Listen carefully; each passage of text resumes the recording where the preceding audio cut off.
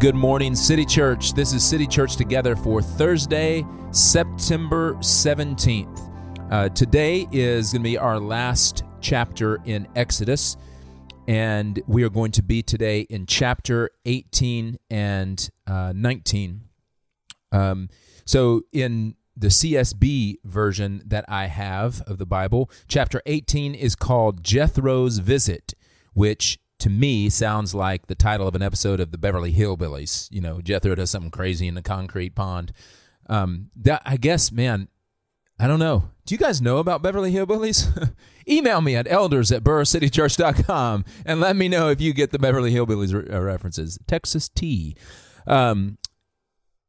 Jethro is Moses' father-in-law. And when I want to read, we've been doing some comparing and contrasting this week, which is a very important tool in the toolkit of biblical interpretation. As you're reading Scripture and meditating on it, you need to see juxtaposition, side-by-side comparisons, because those things tell us something. So today, I want us to see something interesting that I saw in reading through Exodus in Moses as he deals both with Jethro, with God, and with people. So we are going to start today in Exodus 18 and in verse 12. Then Jethro, Moses' father-in-law, brought a burnt offering and sacrifices to God, and Aaron came with all the elders of Israel to eat a meal with Moses' father-in-law in God's presence. The next day, Moses sat down to judge the people. They stood around Moses from morning until evening. When Moses' father-in-law saw everything he was doing for them, he asked, "What is this thing you're doing for the people? Why are you alone sitting as judge? While all the people stand around you from morning until evening?" Moses replied to his father-in-law, "Stay out of my business." No, Moses replied to his father-in-law, "Because the people come to me to inquire of God. Whenever they have a dispute, it comes to me, and I make a decision between one man and another.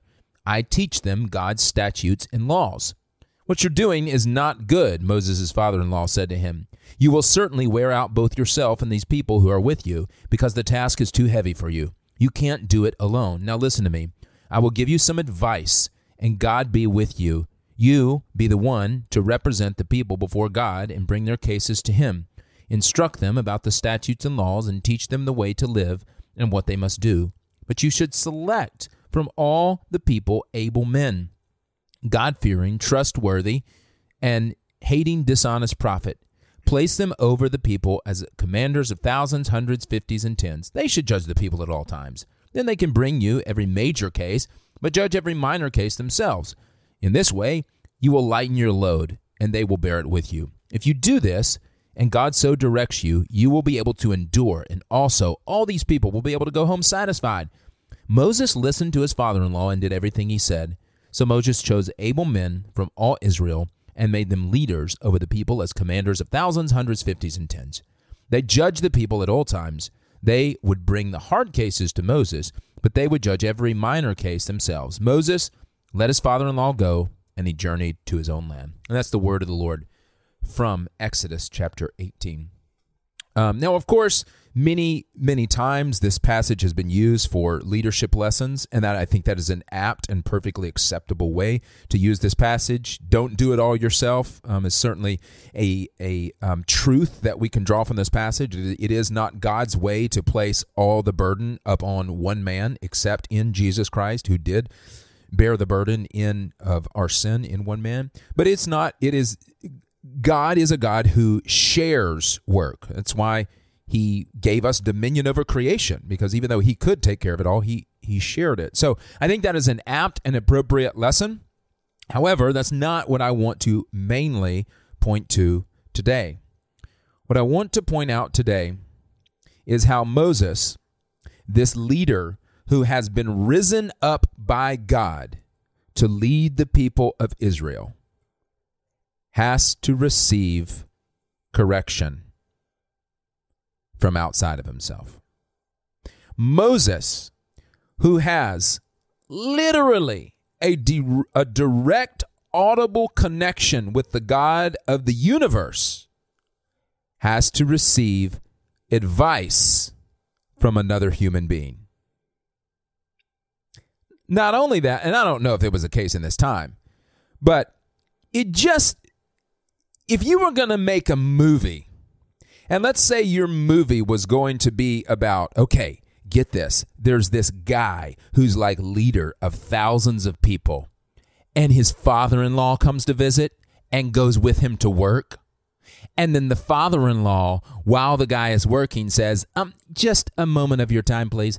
I actually think you're doing this wrong. Could I correct you? Right? We would know what that movie is about.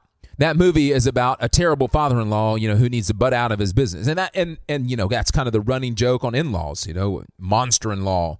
That was a movie at one time. I never saw it, but that's the idea. It's like, okay, here an in-law is speaking into Moses, the guy who everybody knows God has raised up to lead. And Jethro comes to visit. He sees something that's not good, and he corrects. Moses has to be humble enough to say, you know what, you got a point. Moses, the guy who has a direct connection to God, he doesn't say to Jethro, well, you know what? Me and God are okay. I talk to God all the time, and he's never brought this up. No, instead, he reasons with Jethro, he hears from Jethro, and he corrects his ways. Think about how Moses must have felt being corrected by his father-in-law. It blows me away, but that is the mark of someone who has experienced the presence of God. That is a mark of someone who is walking closely with God. No doubt Moses is walking closely with God. Just read the next chapter. The whole next chapter is a conversation between God and Moses about Moses delivering the word of God to the people. Moses is the conduit through which God will deliver his message to his people. And yet Moses doesn't defensively say, what do you know about leading people, Jethro? He says, you know what? You got a good point. This is burdensome. This is going to burn me out. On the other side of this, think through Jethro's eyes for a minute. Criticism can absolutely be hard to deliver in the right way. What is it about Jethro's criticism of Moses here that we can see positively? Well, I think it's Jethro loves and cares for Moses and delivers this criticism to help him and to help God's people. We didn't read this part, but just before the verses that we started reading, it says in verse 9 of chapter 18, Jethro rejoiced over all the good things the Lord had done for Israel when he rescued them from the power of the Egyptians. Verse 10, Jethro says, blessed be the Lord who rescued you from the power of Egypt, from the power of Pharaoh. He has rescued the people from under the power of Egypt. Now I know the Lord is greater than all gods. Think about that. The first thing Jethro says is not, you're doing it wrong. The first thing Jethro does with Moses when he comes visit is to celebrate all that God is doing through Moses. And that shows us Jethro's heart. And it gives us a good pattern for the way that we should think about correcting and helping one another. If you are not noticing and celebrating the work of God in someone's life, it's probably not best. It's probably not best that the first time you say something to them is criticizing where they're not getting it wrong. Are you celebrating the work of God in someone's life? Then perhaps it's a good principle to say, now is a time that I can also bring up issues that are hurting them and hurting other people. Again, it's a general rule of wisdom. It is not the law of God. But I think it's important to see here, number one, and for us to pray that God would do this to our character. Number one, that he would make us like Moses. So in the presence of our Father, so in the presence of God, that we don't receive critique as a personal attack. We receive it as someone loves me and wants better for me and better for the people of God. And like Jethro, if we're the ones giving the critique, that we give critique out of a spirit of celebration for the work that God is doing, not out of a I know it all and you don't, and I need to let you know what I know. And so let's pray in that direction today, City Church, as we prepare to move into another weekend where we'll gather for worship. And maybe you'll see people at your house. Maybe you'll see people here in our building or wherever you're listening from. Maybe this weekend there'll be some reconnection with people, and you can spend that time both opening your ears to critique and also sowing seeds of celebration into people's lives. Celebrate the work that God is doing by speaking out loud. Or you can make up a song about it like Moses does. All right, let's pray.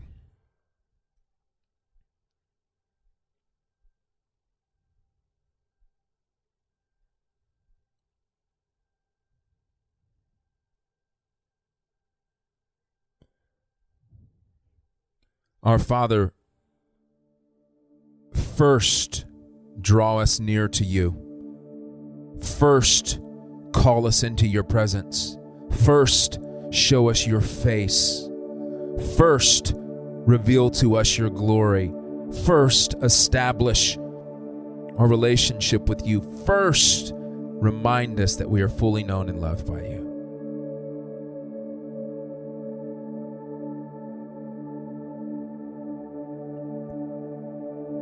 And now, Father, open our ears to hear the benevolent critique that may be coming our way. Open our ears to hear the people that love us calling us to a better way. In humility, let us listen.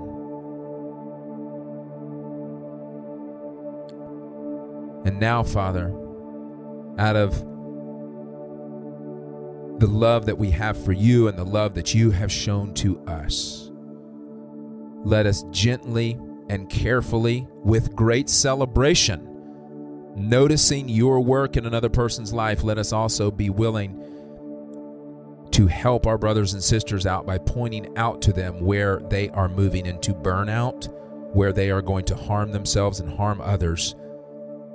But God, give us lips to speak that in grace and in love, saturated with a heart that celebrates that person winning, not that person losing. A heart that celebrates your work in them. We cannot do that without your Holy Spirit. We have not your Holy Spirit without your shed blood. And we have not the shed blood of Christ without the deep love of a Father that sends him. And so we thank you, Father, Son, and Spirit. Amen. City Church, go and multiply the gospel.